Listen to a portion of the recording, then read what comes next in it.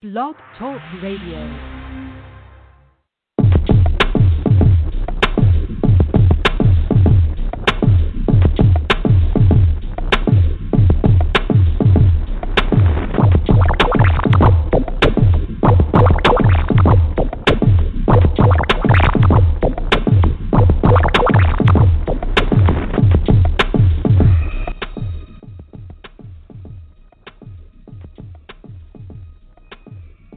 Welcome to another episode of Over Media Podcast. Man, this is Mark Scova here once again to share some amazing, positive, and just life-changing news in whatever form you may have it. There's so much going on these days with these new apps and technology coming out. And we still have to work, still have to pay bills, still have to figure out how we're going to put food on the table for our kids and family or whoever we may be taking care of. Yet, everything is possible. I'm not going to pretend like with just positivity mindset, but also taking those thoughts and then turning them into positive actions or whatnot. That's definitely one of the ways to go about doing it as we evolve into a new day, as we change new political systems in the U.S. and different political systems are changing around the globe. We are here, doing what we can.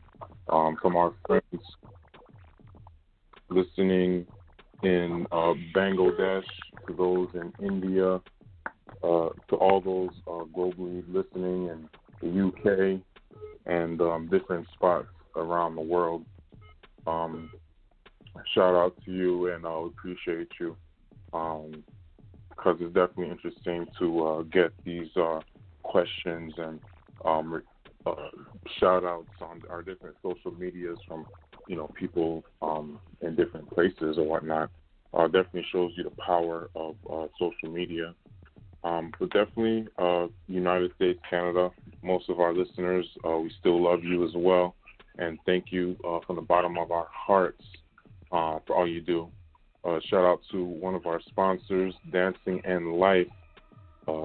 Check that site out when you get a chance. I'll post the link on my Facebook, which you go to facebook.com/Vikins Moscova. You can check that out. Or Twitter, Moscova ENT, or our Instagram. Instagram.com/VMoscova or Moscova Enterprises, and you could contact us and reach out. And if you have any cool guests that you might want to have on, definitely send them our way. Appreciate you, and let's continue expanding our horizons in this global atmosphere that we are all experiencing. Which is why, when I have guests on, we don't only just have celebrities on, which is great, but we definitely always have some other types of people experiencing the same stuff that us everyday people may be experiencing, even though we like to have the celebrities on every now and then.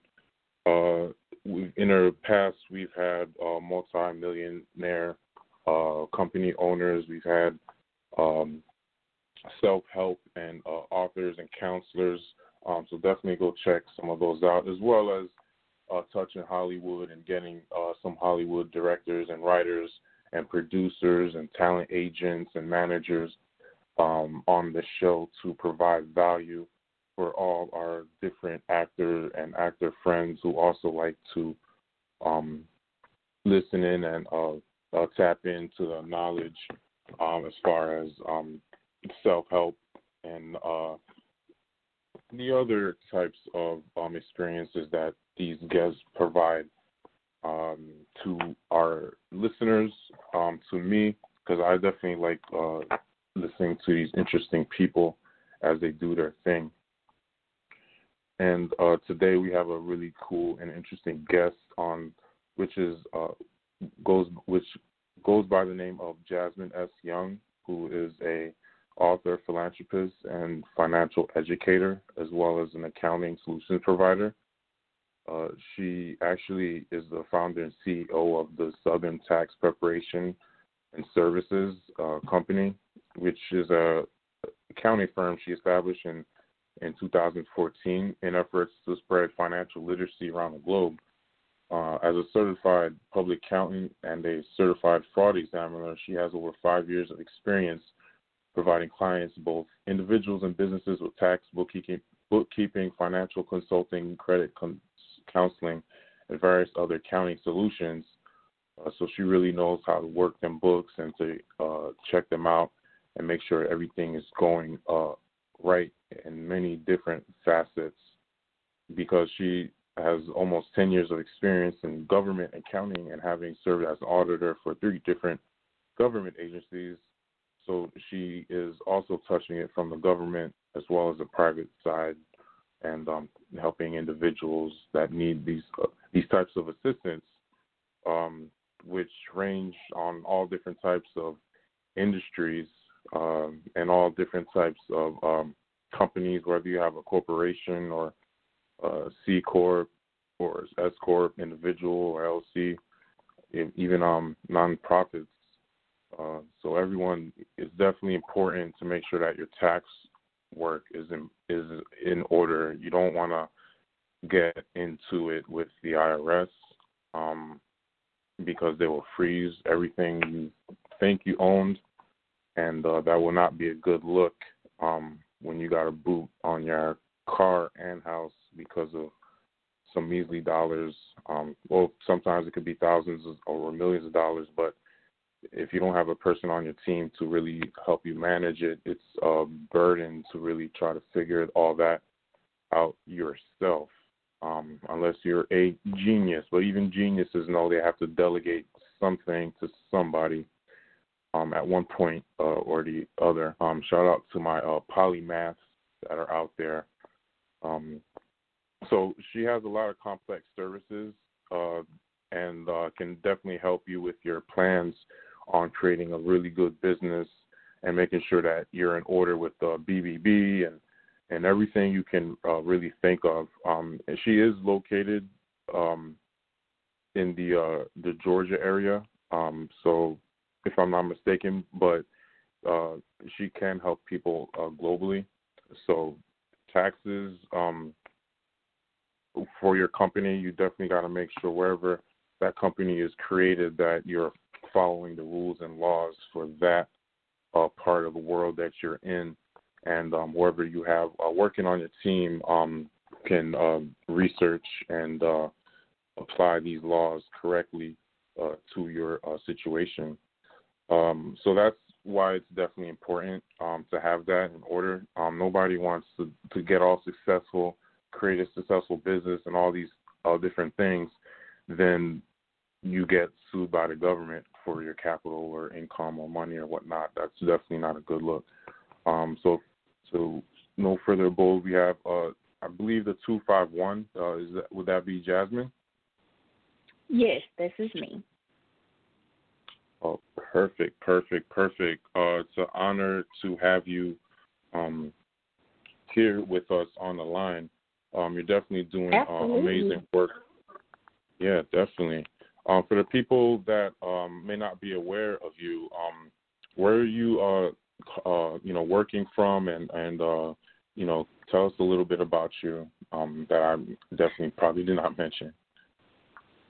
So, Southern Tax, I am the founder and CEO of Southern Tax Preparation and Services, which is a premier accounting firm. We are located in Atlanta, Georgia. However, we are able to serve people no matter where they are. So you don't have to live in Atlanta, Georgia to actually work with us. We have a contactless business model. We actually set this business model up back in 2014 when we first started to be able to serve people no matter where they are. So even in the midst of a pandemic, we really didn't run into any hiccups because we were already running in the event that some uncertain situation came about and we could not physically meet face-to-face with a client. So don't be hesitant if you're not in Georgia and you want to work with us. We're definitely able to do that. A little bit about me. I am from a small town in Alabama, and it is about an hour above Mobile, which is called Jackson, Alabama.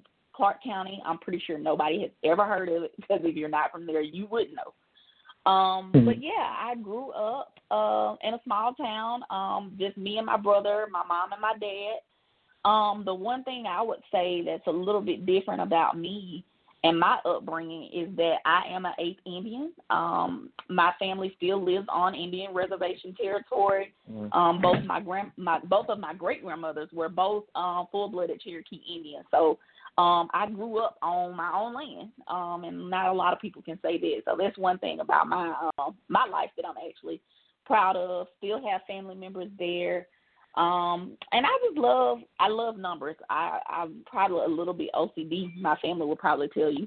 But I count everything. Even as a child, I counted my steps. I would count the number of tags I saw on cars, anything you could possibly think of. Counting, I would even count my food particles. It's just weird stuff like that. But yeah, that's a little bit about me. Didn't really come from a rich family or anything like that. My mom was a seamstress at the local Vanity Fair, and my dad was a trash man, for the lack of a better word. So I came from an average working family, and I just wanted to be a resource to my community, and that's what I did. Interesting. So did you go to school in Alabama, or is that why you relocated to ATL? Yeah. So I actually I got my bachelor's from Alabama A&M University, located in Huntsville, Alabama, and then I got my master's from Grantham University, which is located in Lenexa, Kansas. Oh, that's very interesting. With that southern Alabama background in a small town, what was the transition like when you went to ATL? Were you already privy to it by going to such a big school?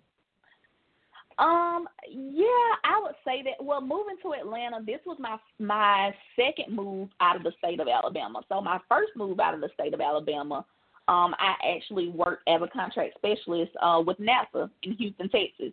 I was actually there when the space program ended. So that was my first big city move.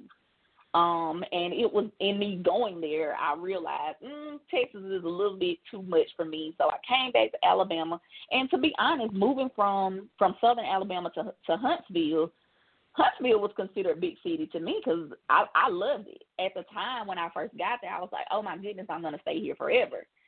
And, after I graduated from college, got my bachelor's, I was like, I don't know if I want to stay here. So I figured the closest place to me that I could move to that wasn't too fast, but it wasn't too slow was Atlanta. So I came here. But, of course, I had traveled various other places before. Working as a federal government auditor, I had traveled all around the world. So I had been to D.C., been to Baltimore, been to Texas, been to, other big cities to say, you know what, I think Atlanta is the place to go. I had been to L.A., been to Vegas, so Atlanta was, it's fast enough. And it's still close to home. So it's driving distance to where if I wanted to just go home today, I could. Okay. How long is the drive? The drive is about, on a good day, 3.5 hours, but my parents will probably tell you 4.5, 5, but they just drive slow. All right. I guess working with the government got you a bit confident on them roads out there. Oh, yeah. If you want to go somewhere, get out there and drive. My dad always told me as a kid, he was like, if you can read, you can go wherever you want to go, and I literally did it. I mean, I got in my car one day and drove from Huntsville, Alabama, all the way to Chicago by myself. So, yeah. Oh, wow. It will do it. That's amazing. And that's 11 hours. Yeah. Oh, yeah. I've definitely done long-distance driving myself like that. Yeah. So that's definitely, it's cool to see all the different things along the way. And then when you finally get there, definitely amazing. So, as far as crunching numbers and doing taxes and starting your own business, what actually initiated that in 2014 when you had such cushy sounding job with the government? So I always knew, I came to school with the thought in mind that I wanted to have my own accounting firm. I actually knew ever since I was in high school, and I'll tell you why. I was one of the 3 co-captains of my high school basketball team. And when you're the captain back then, if you were the captain, you got to choose, what your uniforms and what your shoes would be for the team that year. So I'm sitting down with the other 2 co-captains, and we're looking through the different catalogs, just trying to figure out, what are we going to wear, and just come to an agreement. And I was impatient as a kid, and even still a little bit sometimes now. But I got tired of looking through the catalogs, and I told the other 2 captains, I was like, hey, whatever you guys choose, just let me know, and I'll pay for it. And the comment that I got back from one of the co-captains was, well, everybody's not fed with a silver spoon like you, Jasmine. And no lie, it pissed me off. I was very upset because in my mind, I didn't think that I was fed with a silver spoon. I didn't think I was privileged or anything. Like I said earlier, my mom and dad, we were working class. My mom was a seamstress. My dad was a trash man. The only thing that I could tell a difference in is that I had an example out of my parents. I watched them work hard.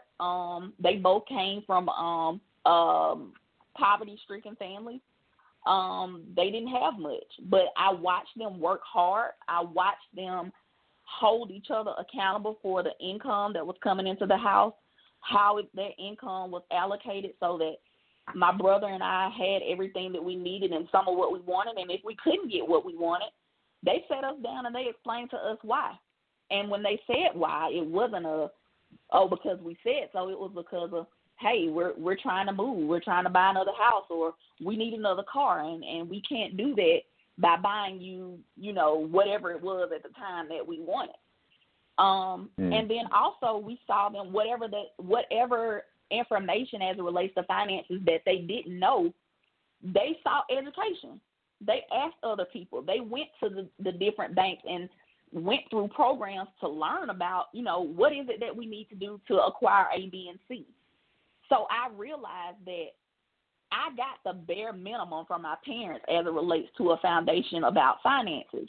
And that's what my co-captains didn't see because they weren't getting it.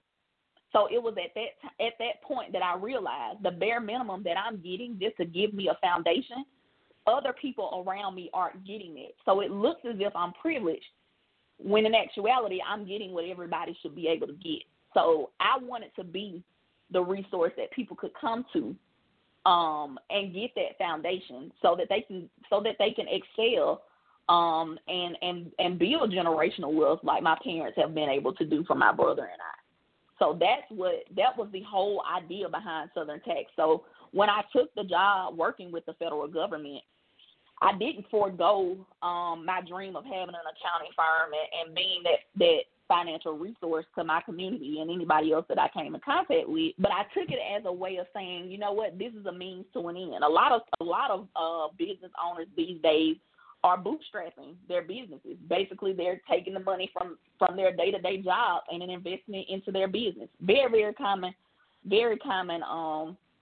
investment method. And that's exactly what I did. I started off doing taxes back in 2014. That was our flagship service, and then slowly progressed to doing other things, bookkeeping and payroll, getting my CPA license, those type of things.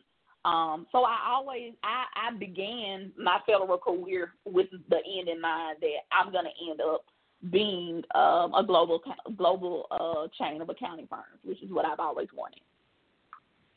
Oh, that's your goal, or is as far as creating offices in different parts of the globe, you're saying? Yes, that's my goal. Oh, okay. And how far along are you in getting that, and what type of help would you need to continue to achieve that goal? So I put my first office in Atlanta. I have a physical office here. I want to go back to Alabama and let that be my second office because I started there, and of course that's where I'm from. So it's only right that I go back and start there and start putting different offices around the globe. But in doing that, you know, scaling your business is so many different aspects to it. Even though that's what I want, you have to be strategic about that. You know, what does that look like financially? What does that look like from a human resource standpoint? So just growing all around to be able to support having different offices all over the globe is where I am now. Great. That's amazing. And as far as places around the globe, besides the U.S., I'm assuming maybe somewhere in New York or L.A., what other places around the globe would you be looking to start doing this type of work? I definitely want to go international, but of course I have to go back to the motherland of Africa. I want to have a firm there. I feel like once I have one there, in my mind, I can say I made it. Yeah, that's pretty amazing. It just got me picturing Coming to America and Eddie Murphy. And that movie that should be coming out. Next month. Right. And speaking of the motherland and how you mentioned you're actually Cherokee Indian, as far as your family heritage, you said having your own land was great, but what does that mean to you? Or like, are there like differences that you have had or were able to experience in life because you were American Indian heritage and can trace back your roots pretty directly? Did you have a different type of? Go ahead. To be honest with you, as a child, I really didn't understand what it meant to be an Indian or to say I live on my own land. I just thought, man, everybody that comes to our house thinks, oh, you live so far away and it's so many trees and woods and this and that. And I thought, you know, back then as a child, I was like, man, I want to live in the city. I want to live in a brick home with a gated driveway. That is what I pictured wealth to be. I had no idea as a child that I was living in wealth all along. Now it's very rare that you come across people that can say, hey, I have my own land or I live on my own land. And it's just acres and acres of just land. So I would say as a child, I wish I had known what I had then, and I wish I had known then what I know now. Basically, now it's sort of a thing to be proud of. To say that, hey, yes, I do know my heritage. I actually have a picture in my home now of my great-grandmother who was an Indian. I'll say this, a lot of African Americans always say, oh, well, you know, we're all Indian and we all have this in our blood. But to be able to trace it and see with my own eyes my ancestors, and know that this blood does reside in me, not just by hearsay, but by proof. I actually did AncestryDNA.com to prove it. So, yeah, it's a different kind of pride. I would say that. Definitely. Yeah, that's so interesting. Having traced back my family's roots, as my parents, came from Haiti, which is Hispaniola. It's definitely interesting to me, all that, especially when going in different big cities around New Jersey and different places around the United States, and to see the downtrodden people that don't really realize that they actually are the American Indians. Right. As far as black people, but they've been so disenfranchised that that's not going to be on their mind. Right.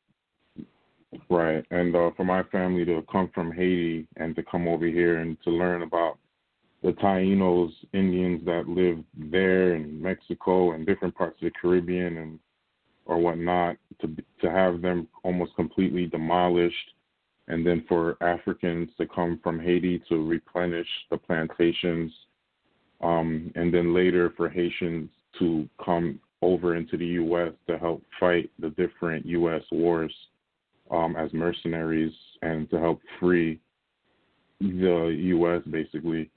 It just shows you the different instances and intricacies that people can play in history. But when one does realize who they are in the president and now, it can be a powerful thing if, used the right way, especially sometimes the government gives grants and loans to these types of people. What were some advantages as far as taxes or grants or loans that you were able to utilize because you are American Indian and then also you're a woman, and then I'm not sure if you also use the black status?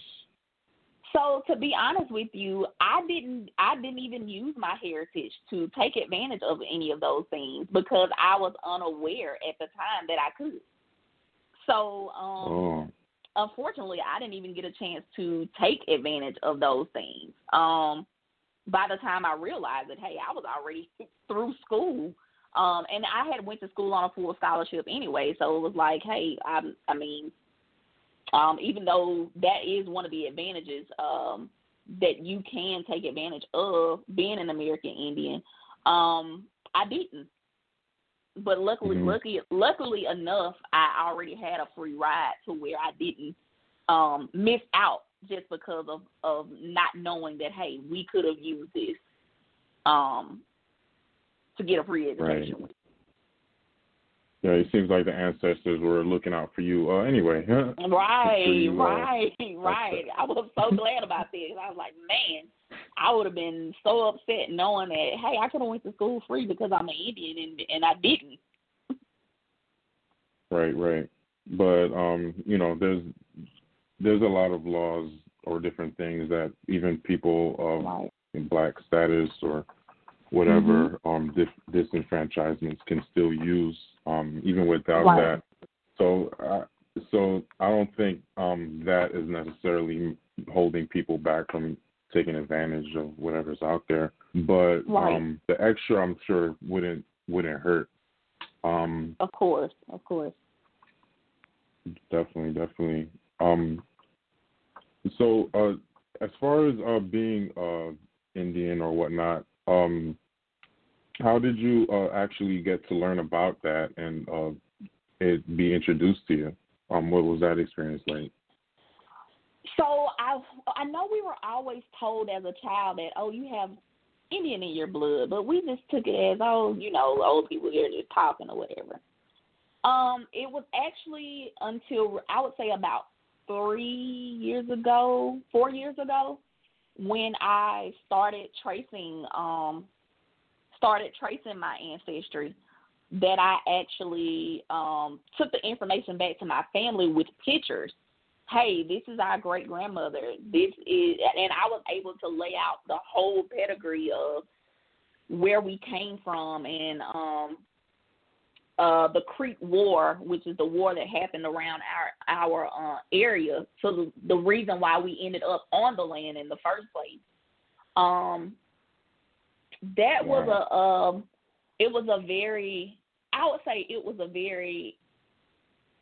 it was enlightening, but at the same time, like I stated earlier, it was just a proud moment to know that all of this history lies in my family. And just explaining it to so many of my family members and saying, hey, I don't know if you knew this, but I was able to present them with some information that they didn't know and track down some family members that we didn't even know existed. Wow. So it was a very, even though it was enlightening and it was very, a very proud moment, I would be remiss if I didn't say there were some who were reluctant to the history coming out because, of course, we know back in the day, with slavery and everything, a lot of a lot of people married each other when they were actually already related. So a lot of people, really? A lot of people were hesitant about me going too far or spreading too much information. And I'm just like, hey, if this, people need to know. If they're related, they're related. And it's not really our fault. It's because, I mean, we were displaced people. How were you to know who was related? Prisoners of war. Yeah, how are you to know? So I feel like the more knowledge that we have about where we came from, it gives you this sense of pride of how to go forward, how to move on. So it was challenging at times, and it still is. We still are building our pedigrees and swabbing people that we may meet just to see what the connection is. To, continue to find out, just where we came from. One of the things that we've been working on lately, aside from being a Cherokee Indian, I would really like to know my tribe from the motherland. Where specifically did we come from? So that's one thing that we've also been working on. And it's not as easy as being able to find your Indian heritage. So I'm looking forward to seeing what that's going to be like. Yeah, that's definitely interesting. Because at that point, I believe the Indians were becoming prisoners of war in their land being taken from them, or whatnot. Right. And then the one way that this was done was the Europeans would marry, I guess, the chief's daughter, usually killing the chief or whatever. And then, intermarrying, having kids, creating, mixed races, and then mixed they children, would become the mulattoes. Chief. Right. And then their mulatto kids would usually have a little bit more rights, or whatnot, and they basically took over the tribe that way, and took over the land and all the resources, and then the religion and Bible mixed in or whatnot. So this is a lot of what's going on with blacks today, and how a lot of them are stuck in, different religions, and are afraid to study these types of histories, because going into it might uncover, like you say, some things you don't want to see or hear about. It's not all, like for Haiti, for example, it's not all just us, fighting wars and, winning and this and that. It's a lot of women and children being molested and killed in ways we don't even really want to think about.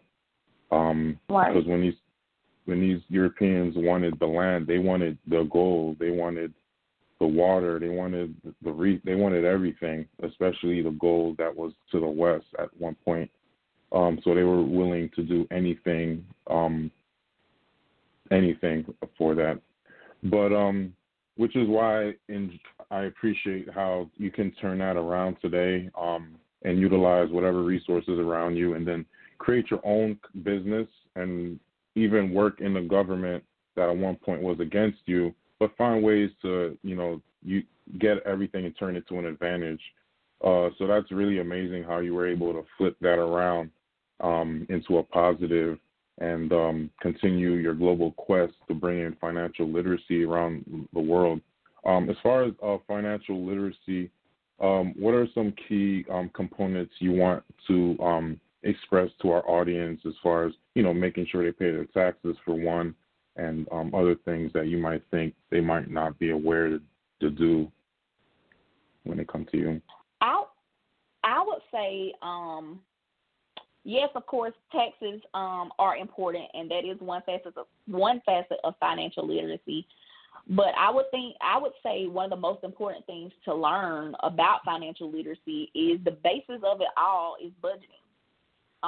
If you're not able to budget, then you won't be able to pay your taxes, because you aren't allocating your resources as you should. If you're not withholding the right amount from your taxes, and you're not budgeting for that tax liability that you're going to have to pay, because you weren't withholding the right amount, then, you know, that's gonna put a damper on your tax situation. Same thing with credit. If you overuse credit, if you misuse credit, and you don't have the funds to pay that credit off because you don't know how to budget, then you're gonna end up with a bad credit score. So just from those two examples, you can see how if you don't budget your money, it pretty much creates a domino effect. So if you want to be financially literate, start with that budgeting piece first. And a lot of people have a negative connotation about budgeting. When they hear budget, they think, oh, where you're broke or you're on punishment or, you know, it's a painful process. I'm not saying that budgeting is not painful at times, but it's trial and error. It's a means to an end. If you want to meet a financial goal, you got to have a budget. Millionaires, billionaires today, they run their operations. They have a budget meeting in their businesses because you can't do anything. How do you know what resources you have and what resources you can use for other things if you don't have a budget? So I would say start there. And then another thing I would say that is very important, especially in our community, is having an estate plan. A lot of people, especially African Americans, if you say estate planning, they have absolutely no idea what you're talking about. And it goes deeper than just having a will. I'll use, for an example, Chadwick Boseman, Black Panther. He died without an estate plan. No will, no trust, no nothing. In a situation like that, your estate, basically everything that you've accumulated, would go to the state that you reside in, and it would go through a process called probate. And when you go through probate, number one, probate could take months, even years, to settle. So if you were the primary breadwinner in your family and you did not have an estate plan in place and you're waiting on the state to release your assets from probate, you could possibly be putting your family in a dire situation because you didn't have your affairs in order. And then, two, having an estate plan is your way of being able to speak beyond the grave and say, in the event of my untimely death or my expiration, this is what I want to happen. This is the legacy that I want to leave my family. You can do that through an estate plan. So having a will and a trust together would bypass the entire probate process, to where when you die, your assets don't go to probate. They go to your trust. And from your trust, right, your assets are dispersed by your the executive lawyer, of your estate, right, to whoever your beneficiaries are. Oh, okay. So that's a sense. very, very important process that a lot of people don't think about. It saves families a lot of heartache. It's already hard enough to lose a family member. But to lose a family member and have to worry about finances and people fighting over who's going to get your things and things, it just makes it that much harder to deal with the death. So having an estate plan in place, I would say budgeting is the first step. Estate planning is the last. From birth to death, you need to have those, at a minimum, those two things in order. Definitely, which is why so many white families or Jewish or wealthy, if you don't want to put it to a thing, a lot of them will, these kids, when their mom or dad dies, it'll be like $1 million at times that they'll get. Right. Which, you know, if Black people, or, you know, I don't like to do color too much because, you know, everything's mixed. I have a lot of Caucasian friends that go through the same stuff or whatnot, and I've had, you know, African Americans do dirty stuff. But anyway, to what people might understand, you know, these white families or whatever have, you know, millions of dollars that enables them to succeed after an untimely death, where so many Black families don't, and we can see the differences in how it's these experiences. For example, there'll be a lot of T-shirts being sold with pictures on them or whatnot. Now people are doing GoFundMe's, which puts one's business out there. And then sometimes people just they can't really do anything, and whatever the cheapest thing they can do is what's done. Right. So not to hold it against anyone. And to your point. Mhm. To your point, the reason they're able to leave these legacies, these $1 million of their of funds to their loved ones, is through life insurance, which is what a lot of us don't have. So I always tell people, if you want to leave a legacy to your family, a life insurance policy is the way to go. It's tax-free money. And that's how our counterparts are getting a one-up on us, because they're having these policies put in place when the babies are born. Whereas we wait until death happens to figure out, okay, how are we going to move forward? So we have to start looking at things from a proactive standpoint rather than retroactive. And I think that's where the disconnect between us and them lies, and why there's such a big wealth gap between the two. Oh, definitely. And things like this are not by chance. There's a reason why certain people can't afford life insurance, whatever the price it is in these urban areas or whatnot. And it takes people like you and even like my family who left Haiti to get to a more structured place, to really do their best to create wealth and to create wealth or whatnot for their families and to come in the future as well. So it's a lot of it can be a lot of work, but it's with focused effort. It could be done. So I don't like to make excuses for anyone, even though I know things can be tough. At a certain point, when you get the knowledge, a person has to figure out how they can take the steps towards a better goal and initiative. And because so many people have done it before us, and if certain people didn't do certain things, we wouldn't even be here the way we are. And it's like a fact, and we have to eventually. It would be nice if everyone could take homage to that.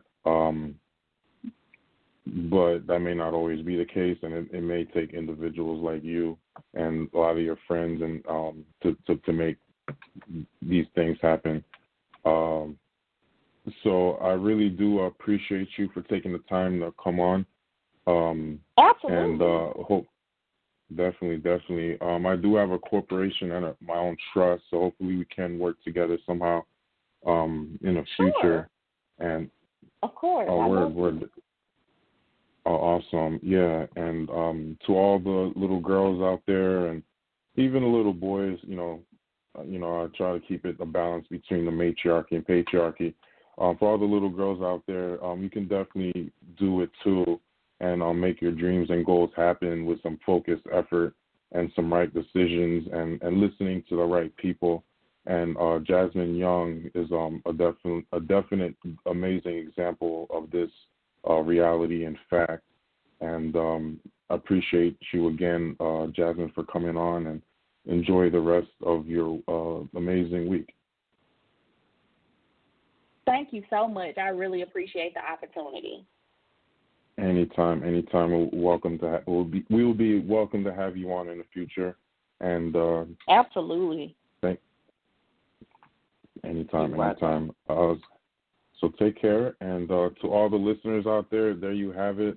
We had the amazing Jasmine Young on, the CPA, philanthropist, just downright amazing woman, and she can definitely help you out with your companies, your nonprofits, LLCs, and get your books in order and everything to that manner to make sure that you're good with the BBB. And you can trek globally as well. So to all our amazing Moscova Media podcast listeners, appreciate you for rocking with us and tapping in and sharing and continuing to send us amazing guests. Thank you so much, and appreciate you, iTunes, iHeart, Blog Talk Radio, and all the other amazing networks like Spotify, Google Podcasts, that we are spreading the word. And we are definitely looking for new amazing networks to join with the podcast, so definitely come our way. And thank you again to our sponsor, Dancing and Life, where you can learn how to dance and use movement to enhance your life. And let's make it happen and continue to spread positivity, which is what's needed around the world in good ways and normal ways. But again, let's continue to do good that we can with what we have around us, because anything is possible if you work towards it. This is something that I know for a fact. So once again, to all our Moscova Media podcast listeners, thank you for sharing and commenting on all our social media pages. We really appreciate you, because without you, it'd be a lot tougher to make this happen. That is why we continue to do what we do. And thanks again, and love you. And we will be ending the program. Take care.